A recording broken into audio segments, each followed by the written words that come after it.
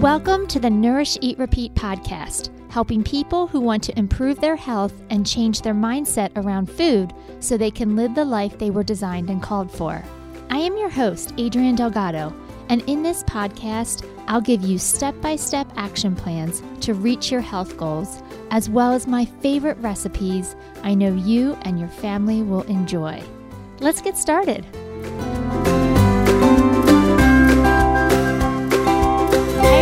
Welcome back to another episode of Nourish, Eat, Repeat. As you heard, my name is Adrienne Delgado. I am the owner of a outpatient nutrition practice outside of Philly called Body Metrics Health and Wellness Services. And we offer nutrition counseling to anybody from birth to 99, anyone looking to make changes to their diet, to their eating styles, to their sports nutrition. You know, we see the gamut between medical nutrition therapy like high cholesterol, high blood pressure, diabetes, to weight management, to sports nutrition, to eating disorders. Pretty much anything that has a nutrition counterpart, we will counsel clients.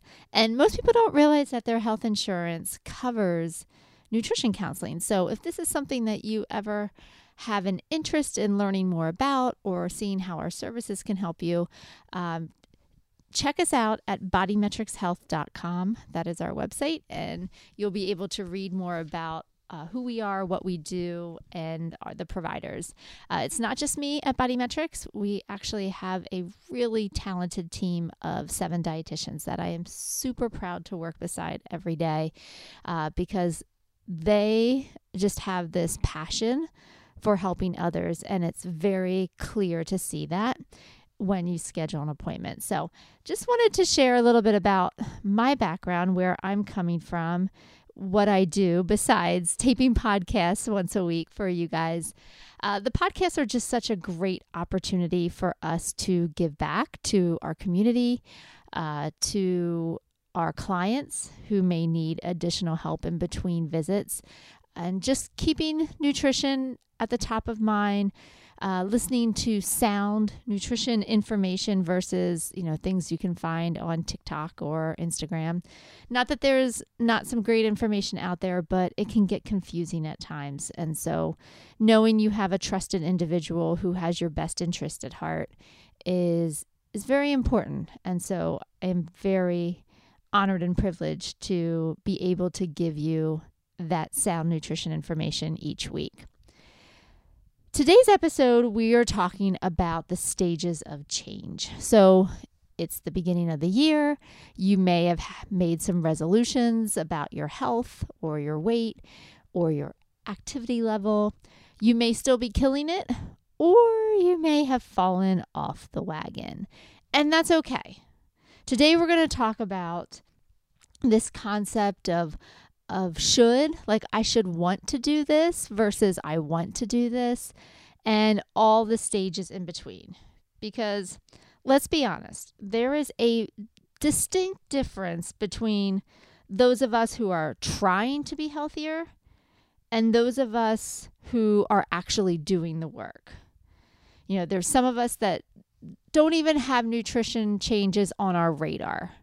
And then there's some of us who think we should be doing things, but really struggle to get to the execution phase. So we're actually going to talk about all the different phases today and have a really honest conversation about where you're at, depending on what change you're looking to make, and recognizing why it's perfectly okay to be where you're at, and when you're ready to move to the next stage, how to do that. So we're going to talk about all of that today.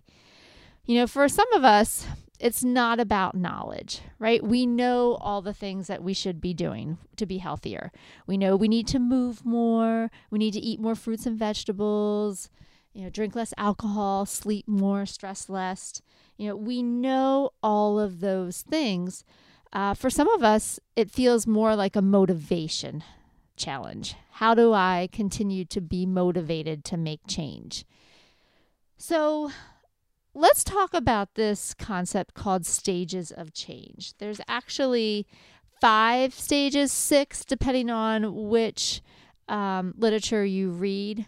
But we're going to go through all of them. And I think it's really important, again, that we have this really honest conversation with ourselves. Like, where am I at on these stages? And do I want to make a change? For so many of us, we think we just should, like weight loss or exercising more should be our resolutions because that's the popular thing to do come January. But if we sit and reflect, some of us don't want to make changes. Some of us, I remember, I'm going to go back here to a conversation I had with a client just a couple weeks ago.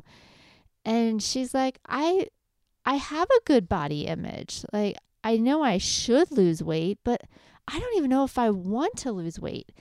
And I was just so thankful for her honesty in that moment, because a lot of us just kind of go with the flow, with the popular stance of wanting to be in a smaller body or wanting to move our bodies more without even really checking in to see if that's what we really want, or if that we're just saying these things because everybody around us is saying these things and we should want the same thing.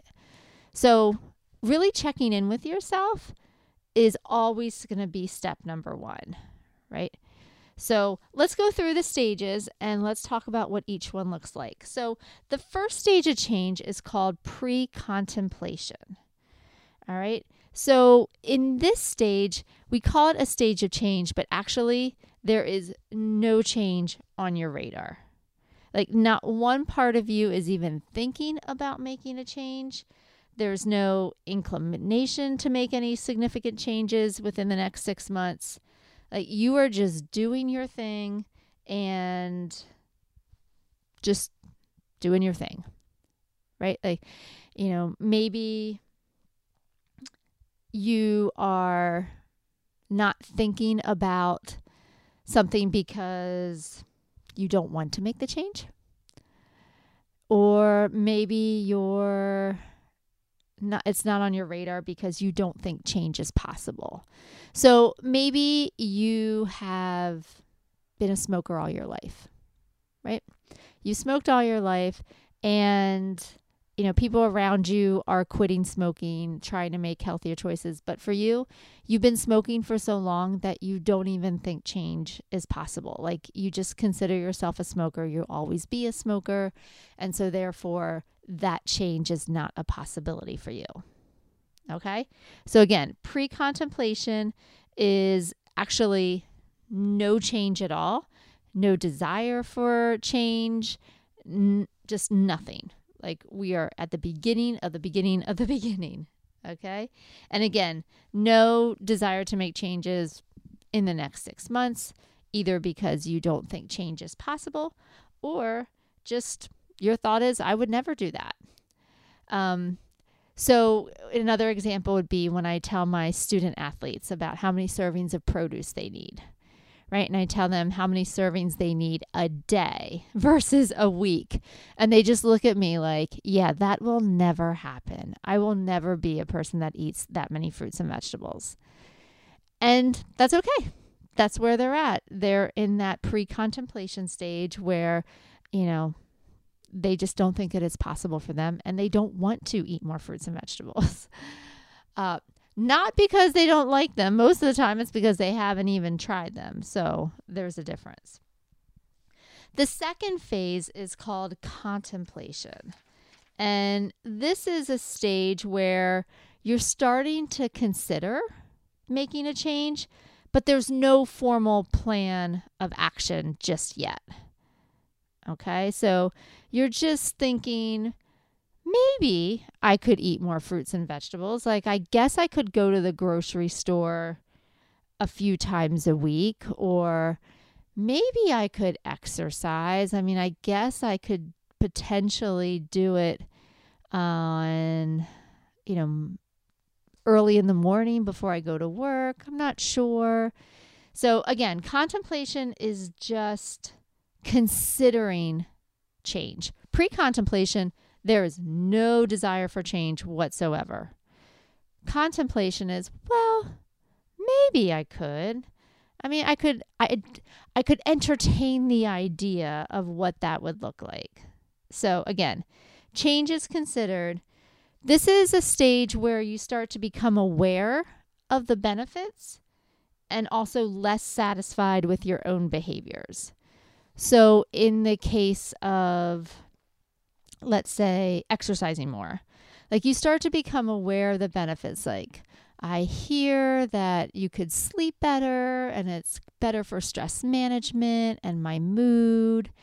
And you also start to notice that you're really crabby all day because you're exhausted. You start to notice that people around you have more energy in the afternoon than you do, and you're kind of just trudging along through your day. And you're like, I don't know if I want this for my life. Like, I want to have more energy like those other people do. And what's different about them? What are they doing that I'm not doing in order to feel the way I want to feel? Now, it is important to note that ambivalence is the highest in this stage. Okay? And what I mean by that ambivalence is, you can want two opposite things in this stage. Like, I want to be a person who exercises, but I also like sitting on the couch and not moving. Like, you can like both things. And that's called being indecisive, and that's okay. We just got to call it what it is. For some people, it's like, I want to lose weight, but I also want to eat desserts every night. Okay, that's an honest conversation. In a little bit, we're going to talk about how to move through ambivalence, but for right now, I just want you to know that this is the stage where it takes place. Okay? So again, pre-contemplation, nothing's on your radar. Contemplation, you're starting to consider what change could look like and how it could impact your life. But nothing formal has been done yet to take steps towards action. The third stage is preparation. So this is the stage that involves planning for change within usually the next 30 days. Okay? So this is where you start to put a little bit more thought into how this would take place. So for the example of the exercise, well, I guess I could wake up early on Mondays and Wednesdays. Or I could go to the grocery store midweek to pick up more produce. Like, you actually start formulating a more detailed plan as to what this could look like versus more just conceptualizing thoughts. All right. This is where you may even start to take small steps. So I actually went to the grocery store midweek, or I actually started making a list for the grocery store midweek, or I set my shoes out the night before the day I was supposed to exercise. Like, you're actually taking small steps to move towards taking action. You're not actually doing the action yet. You're just taking steps to make it possible. You may be identifying the barriers that could get in your way. Like, all right, so if I'm going to wake up early on Mondays and Wednesdays to work out, I probably am going to be really tired. So how can I make this easier on myself? Like, I'm going to put my shoes right by my bed. I'm going to put my workout clothes on the night before, so that way I'm all ready to go. I'm going to put my playlist on my phone the night before, so that way my music's all ready to go. Like, this is where you start, like I said, you're making some changes at this point. Not doing the action, but you're anticipating what are the barriers that are going to get in your way, and you start to take steps to rectify it. All right? So that is the third stage, is preparation. The fourth step is action. So this is what we're working towards, the actual behavior change. The exercising on Monday and Wednesday, the going to the grocery store midweek to buy produce and then cutting it up and eating it. All right. It's important to note that eating it is the action step.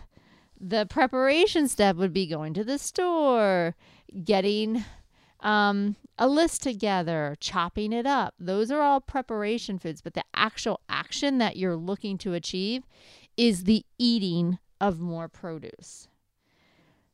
The whole point of the action phase is to work towards consistency. Okay.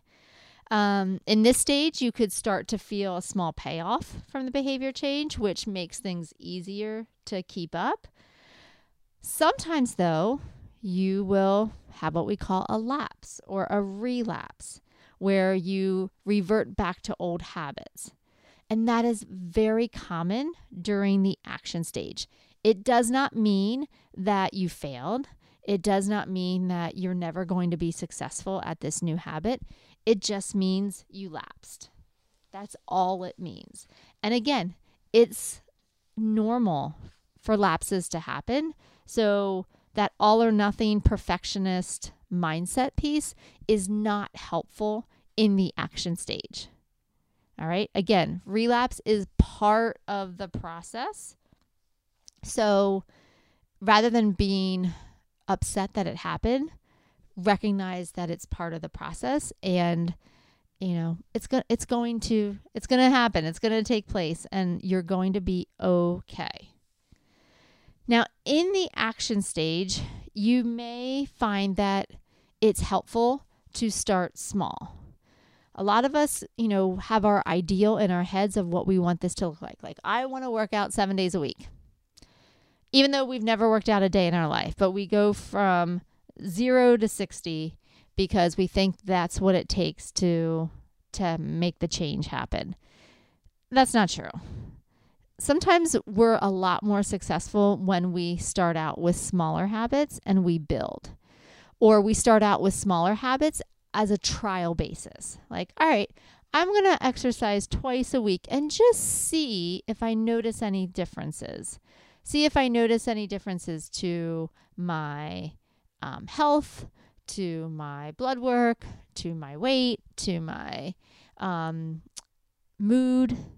Like, let me just see, right? We have this expectation that it has to be 100% perfect. And usually that's where things all fall apart, because going from one extreme to the other is just too overwhelming. And so we just shut down and do none of it. All right. So it's important to know that in the action stage, sometimes going in with the approach of, I just want to see what happens. I want to try this. I do this with my clients all the time. Let's just run an experiment. Let's just see what happens if we make this change. We're not committing to it just yet. We're just seeing if the change produces the results that we're looking for. And usually people are a lot more accepting and willing to try when they know it's a trial basis than when it's something that they have to do forever and ever for the rest of their life and they can never, ever mess up. Right? Again, that feels overwhelming, and that makes me not want to even try, because I'm setting myself up for failure, creating a perfectionist mindset around this habit. All right. And then finally, the fifth stage is maintenance. All right. So this is where the habit has officially developed. It's lasted for more than 6 months, and you feel motivated to continue doing the habit because you see the benefits. Okay. So an example of this, for me, is flossing. It took me a long time to get to that point. But now I have been flossing for years and I enjoy it. It's not a hardship. It's still a decision every night when I'm tired, but the payoff is so much more. I see the benefits, and so I continue to do it. It's a habit change that I've created and I've maintained. All right. So it's important to note that you can go through these stages really quickly, or they could take years. right? Some of these habits could take years in the making, and some can go very quickly depending on your motivation. Okay? So, let's say that your doctor gives you a grim diagnosis. You may move through the stages of change very quickly if you think that these changes can have a positive impact on your life, right? So an example would be, if somebody gets a cancer diagnosis, right? They may not have even been thinking about eating healthy, but once they got that diagnosis, now all of a sudden they're thinking about buying more fruits and vegetables and juicing and eating, less processed food and eating more whole foods. And they go to the grocery store and they're buying the things, they're eating the things. Their motivation has led them to go through the stages very, very quickly. And again, sometimes working through the stages takes a long time, days, months, years even. And it just depends on where you're at and what your motivation for change is. All right. The reason why diets fail is because they try to push you through the stages too quickly. They tell you how you're supposed to feel and what to eat and what to do and how to do it. And there's no input from you and where you're at in the whole situation. You're just being told what to do every step of the way. And in some cases, being told what to do is helpful, but not when it comes to long-term changes. You have to be invested in order for it to stick. All right.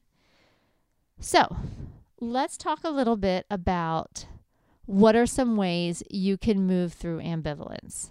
All right. So you're thinking about making a change. You're not quite at the action step. You're not even quite at the preparation step. And you're trying to figure out, do I want to make this change? And how do I go from thinking I should make this change to actually wanting to make the change? So first thing that you can do, there's three things. First thing you can do is sometimes it's really helpful to make a pro and con list, right? What are the pros of making the change? What are the cons of making the change? And then what are the pros of staying the same? And what are the cons of staying the same, right? Actually writing it out. Because again, in our head, we have a lot of shoulds swirling around and they get confused with what is actual fact. So putting something down on paper, looking at it from a more objective way, putting pros and cons out of both, allows you to see, are there more benefits to making the change than there are to staying the same? Right? I think that's a very reasonable first step. The second step is looking out a little further into the future. So what would your life be like 5 years from now if you made the change? And what would your life be like 5 years from now if you didn't make the change? What would your mood be like 5 years from now? What would your mood be like if you don't make the change? Actually putting yourself in a situation where you can look at the trajectory of your life and see, would I have benefits? And does that change my mind to take me into the next phase? Or do I not see the benefits at this time? And maybe there's another habit change that you could try instead. Again, this involves a very honest conversation with yourself, because that's the only way this is going to work. The third step that you can do is find out where you're at on this behavior change scale. So it's a scale from 1 to 5. 1 is I should make this change, and 5 is I want to make this change. All right. So after you've made your pro and con list, after you have figured out, what your future is going to look like if you make the change or not make the change, then I want you to have an honest conversation with yourself and ask yourself, on a scale of 1 to 5, with 1 being I should make this change and 5 is I want to make this change, where do you fall? Right? Where do you fall? And for some people, they're going to say, I want both equally. I want to keep the change and I don't want to change. And so your answer would be a 3. And that's called indecision. And that's really, really common. All right.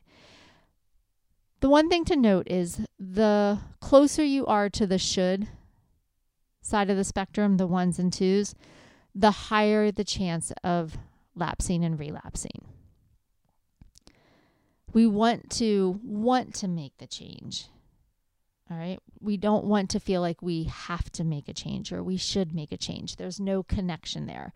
And again, if there's lots of lapsing and relapsing, then usually we quit the habit altogether.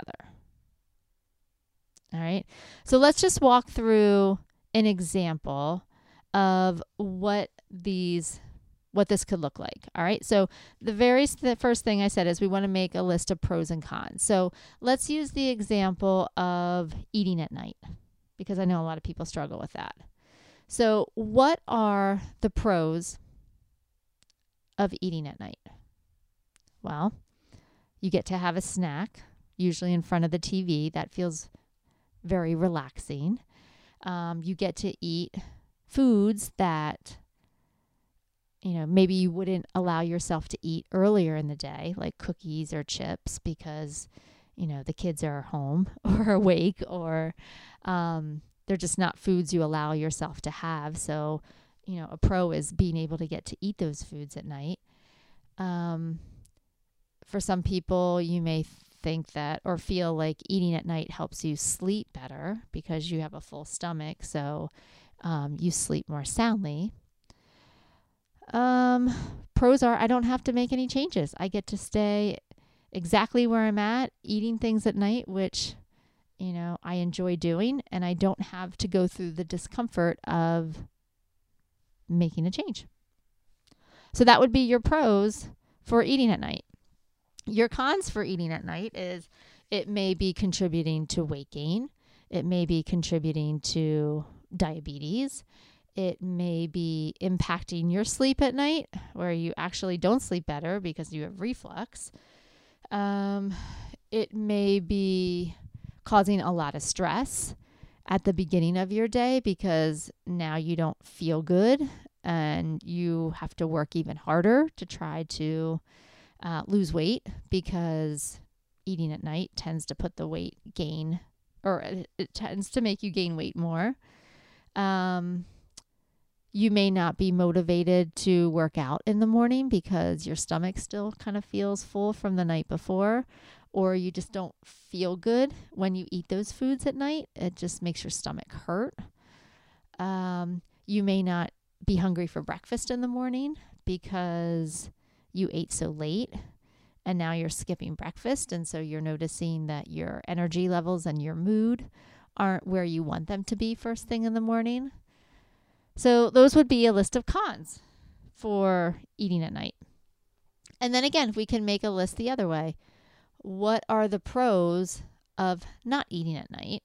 What are the cons of not eating at night? And a lot of times they're just going to be switched. Whatever your pros were for the one will just be your cons for the other, and vice versa. So you may not have very completely different lists when you do this, but I just want you to at least give yourself an opportunity to tell yourself the truth in the moment. Sometimes we think one thing, but when we put it down on paper, we realize that that's not true. So an example of that would be when I said, I think I sleep better when I eat at night, when I realize that actually I don't sleep better at night. I have more reflux. I don't feel good. I'm not motivated the next morning because I still feel full. Some things that you may be telling yourself are reasons for why you should continue to keep the habit. When you put them on paper, you realize, oh, wait, that's not even true. That was just a story I told myself along the way to make myself feel better continuing the habit. So again, it's an opportunity for you to be really honest.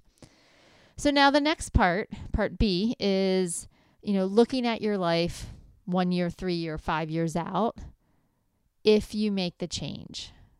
All right. So if I, discontinue my eating at night patterns, what will my life look like 5 years from now?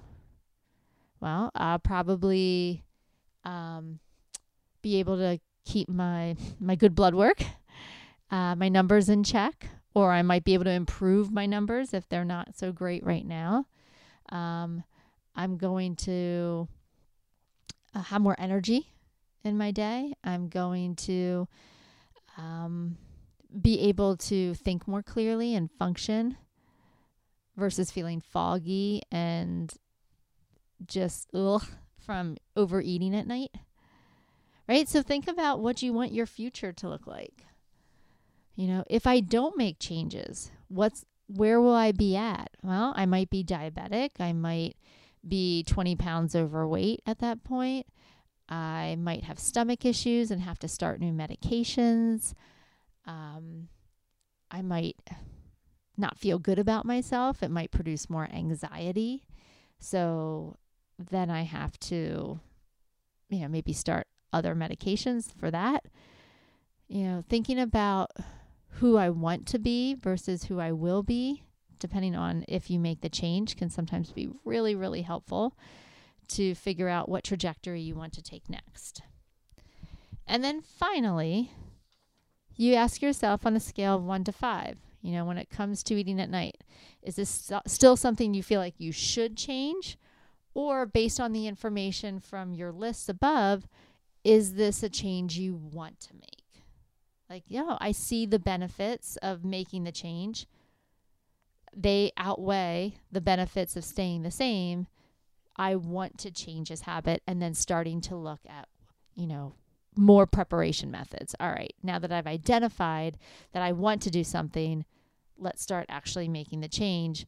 Or again, if you still feel like you're more on the should side, like, I don't want to do it. I feel like everybody says I should do this. My doctor says I should do this, but I'm not there yet. Then asking yourself a really great question, what am I willing to do? And then going through the process again. All right? So that is your lesson on stages of change. I hope this has been really helpful to you as you're going through making health changes, whether it be for 2023 and beyond, whether you're just looking to make small changes or big changes. The most important thing you can always do is be honest with yourself and figuring out when there are shoulds versus wants and how that plays an impact in you actually achieving the goal. So, all right. Let's get you to your recipe. So this is something I actually made last night. It is a sheet pan cilantro lime chicken. And this comes from the cookbook Everyday Dinners by Jessica Merchant. This was super easy. The only thing that was a little time consuming was zesting the limes. So I don't really have a trick for how to zest them quicker. It was just more, I think because I had to double the recipe to make sure I had enough for our whole family. If I was just making this for a serving, for 4 servings, I think it would have went a lot faster. But loved the cleanup because it was so super simple. Everything on a sheet pan. And all right, let's do it. So I'm going to give you the recipe for 4 servings. And again, if you need to double it, go for it. You're going to need 2/3 cup of fresh cilantro chopped, a 1/2 cup of olive oil, 2 tablespoons of grated lime zest, a 1/4 cup of lime juice, 2 garlic cloves minced, a 1/2 teaspoon of crushed red pepper flakes, a teaspoon of salt, a teaspoon of pepper, a pound of chicken breasts. You can use a mixture of breasts and thighs. I used chicken tenders so they would cook even faster. 1/2 teaspoon of garlic powder, 2 bell peppers sliced, 1 onion sliced, 1/2 cup of corn. You can use fresh, canned, or frozen. 3 tablespoons of cotija cheese. And you can also do 2 tablespoons of sliced jalapeno peppers for serving. I did not do that because I do not like spicy things, so I omitted, but it definitely makes the presentation look a lot nicer if you add them. You're going to preheat your oven to 425 degrees, and then in a bowl, you're going to whisk together the cilantro, olive oil, lime zest, juice, garlic, red pepper flakes, and then a half a teaspoon each of salt and pepper.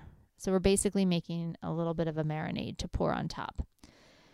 Season the chicken with salt and pepper and garlic powder, and then place the chicken on a sheet pan and surround it with the sliced bell peppers and onions. Drizzle half of the cilantro lime mixture and toss everything well. You're going to want everything covered. And then lastly, sprinkle the corn all over the sheet pan. Roast for 20 to 25 minutes until the chicken is cooked through. And then you're going to let the chicken cool for about 5 minutes before slicing or shredding. Top with additional cilantro lime sauce, the fresh cilantro if you have extra, the cotija cheese, and the jalapenos.